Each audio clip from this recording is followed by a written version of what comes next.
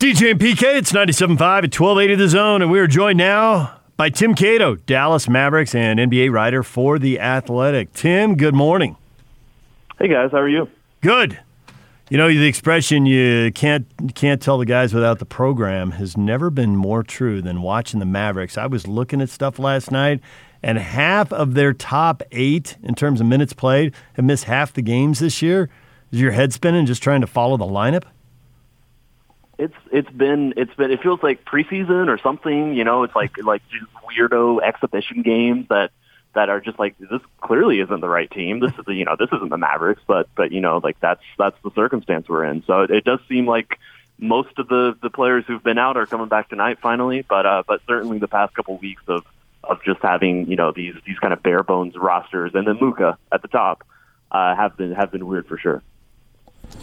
So when you get everybody back, is this team as good, better, worse than last season? I think they're better. I think that's kind of a natural expectation that a young team with young players who, kind of shored up one of its biggest weaknesses in terms of perimeter defense and just defense in general. I think the expectations that they should be better. Obviously it's been hard to tell, and again, we're almost 20 games into the season, and usually by now I should be able to tell you, and so it's weird that I'm not, but yeah, no, I think the expectation is the Mavericks are definitely going to be better. And if you kind of look at last season, they were a team that underperformed a lot of their underlying stats, just in terms of, they were very bad in close games and beat. When they won big. So that's always an indicator that, there's definitely room for improvement. And I think I am expecting that once this team kind of fully forms and is healthy and together again. Porzingis is unlucky. Porzingis is fragile. Porzingis is ... How would you describe his inability to stay in the lineup? Yeah, I think it's I think both words you use have some validity. It's funny. I'm kind of writing about this exact problem for next week. I think that I think there's some room for optimism. He is. I think the concern is that he's a 7-3 player who plays really unlike any previous 7-3 players. We've seen 7-3, 7-4 players in the league, but those are stockier dudes, and this is Porzingis much. He definitely has a body type more like a guard, and that brings more concerns about the way he moves and kind of the risks he is exposed to. But I think there's room for optimism, just in the sense that the surgery he had over the off season was caused by contact. It was caused by contact. It wasn't non-contact. It was somebody falling into his leg. It was relatively minor. Meniscus is a well-known injury. And, honestly, the only reason it was even a quote-unquote issue is that he kind of delayed the surgery thinking the season would start later. And so he did end up missing, I think, the first 8 games, but it was almost a kind of game of telephone, where he just didn't realize the season would start as soon as it would, and I don't think any of us did. So it was much more obvious that he had, yet another injury factor. So, it's certainly been unlucky to have a contact injury like that. It's always going to be a risk for him, but I don't think that there have been any massive glaring red flags since he's recovered from that ACL injury. Even if you do have some concern just about the overall body of work of him, often coming down with injuries in several seasons, even before the ACL happened. Doncic's 21 years of age and is so phenomenal. Where can this kid go in terms of not already being there?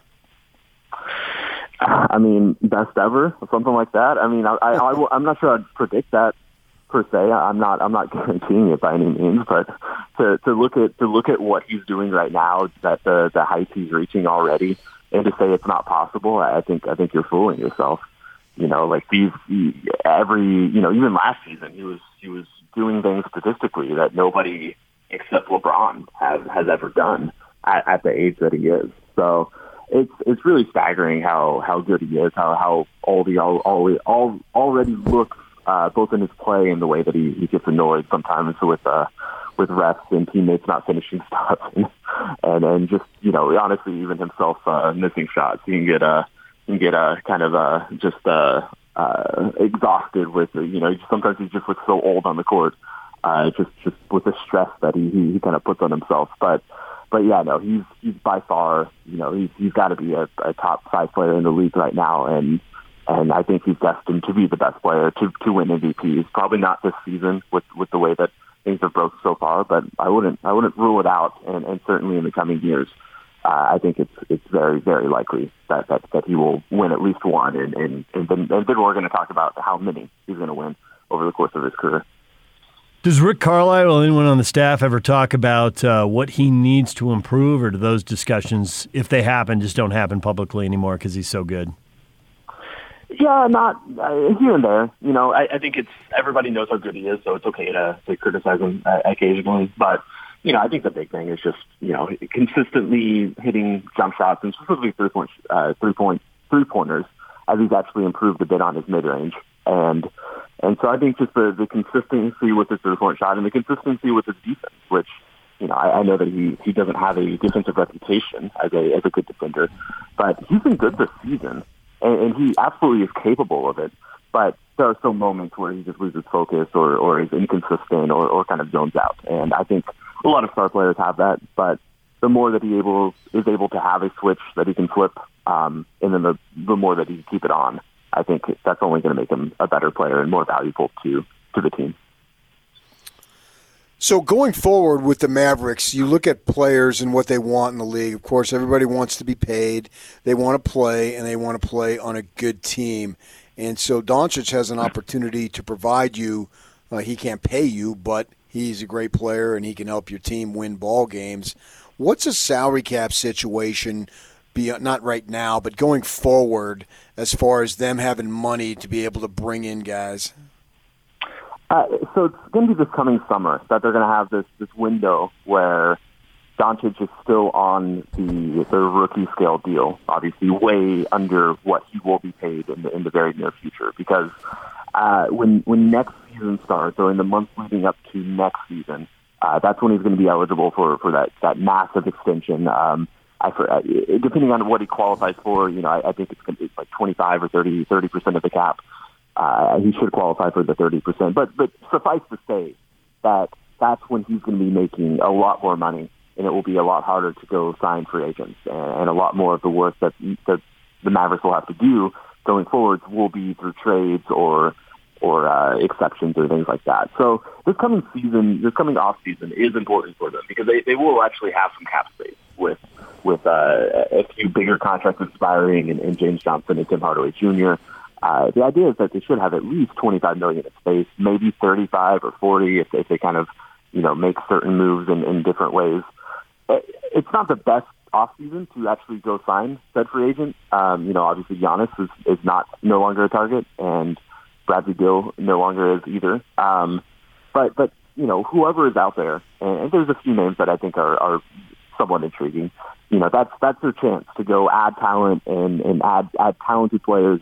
And do it through free agency, which is the least asset dependent way to do it, the cheapest way, even though it's very expensive, but the cheapest way in the terms that you don't have to give anything up. And so this coming off season is a big one for them, and I think that they don't have the expectations this season. They do want to win a playoff series, but I think the title and contending expectations really start after next offseason, which is their kind of final chance to improve the roster through free agency and really be ready to be a title contender.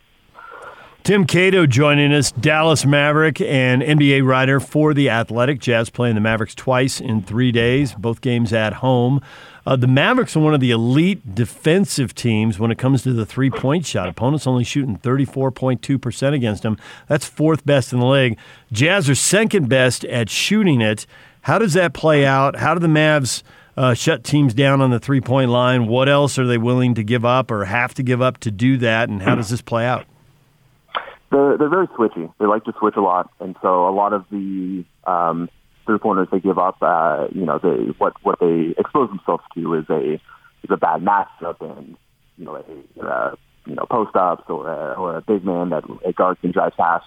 So that's definitely the area to kind of beat them, and that's why, some of the 3-point shooting, their overall defensive numbers, even though that metric is good, their overall defensive numbers, I think, are pretty average this season. Granted, a lot of that has been the injuries that they've suffered. Their best defenders have certainly been out, and Dorian Finney-Smith, Josh Richardson, Maxi Kleber, and then, of course, Porzingis missing the start of the year. So that's definitely a factor, and the team did have, really promising signs right before their health and safety protocol crisis hit, as we're calling it.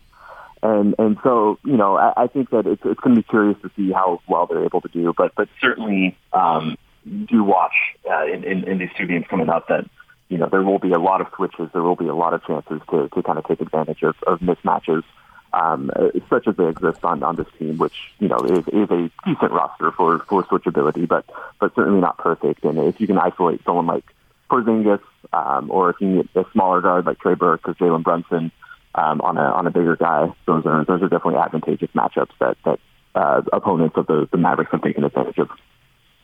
So the Mavericks started 11 different players. Do they attribute that to what percentage is just injury, or as opposed to maybe Carlisle still experimenting? I think it's mostly the hard times and just the players that have been absent and out.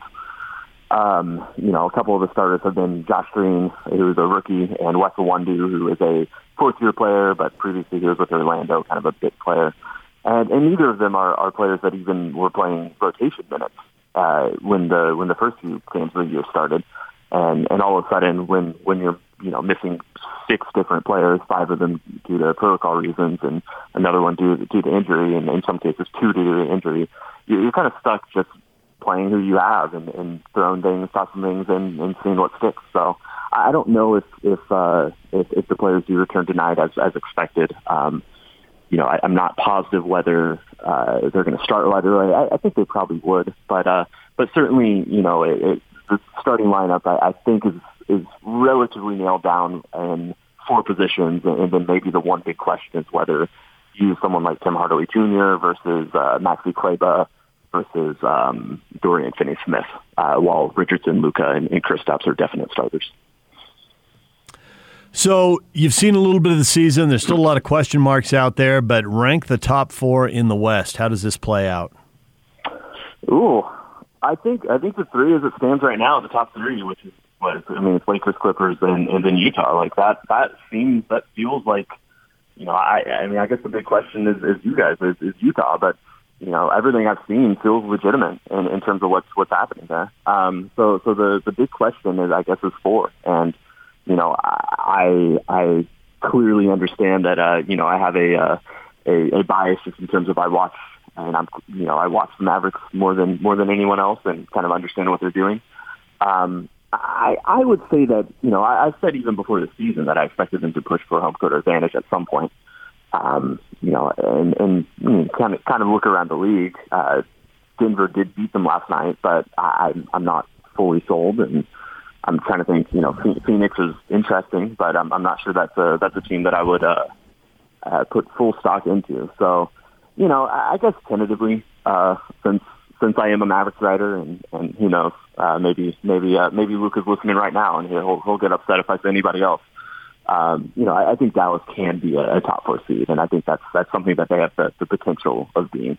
But I would say that they're certainly a step below the 2 the 2 Los Angeles teams, and even Utah at this point. I'm very, very interested to see how these 2 coming games kind of play out, because I'm just super curious to see how they match up, because I could see the Mavericks being on a similar level to some extent, but certainly I think all the evidence right now points to Utah, really making a next step and being at least a level above them.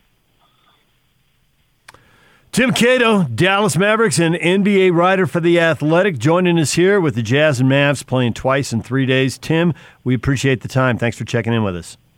For sure. Thanks for having me. DJ and PK, it's 97.5 and 1280 The Zone. Mavericks, Nuggets, I think we both had high opinions of both those teams, PK. Somebody's got to get into the top 4, and those are the 2 that jump out at me right now, but it definitely seems like a free-for-all. Yeah, I'd put Portland in there too when they get their guys back. depending on what the record is at the time. So, yeah, Dallas, if they can get all their guys, I'm not as high on them as he is, but I don't see them every day. All right, DJ and PK, your feedback is coming up next. Stay with us.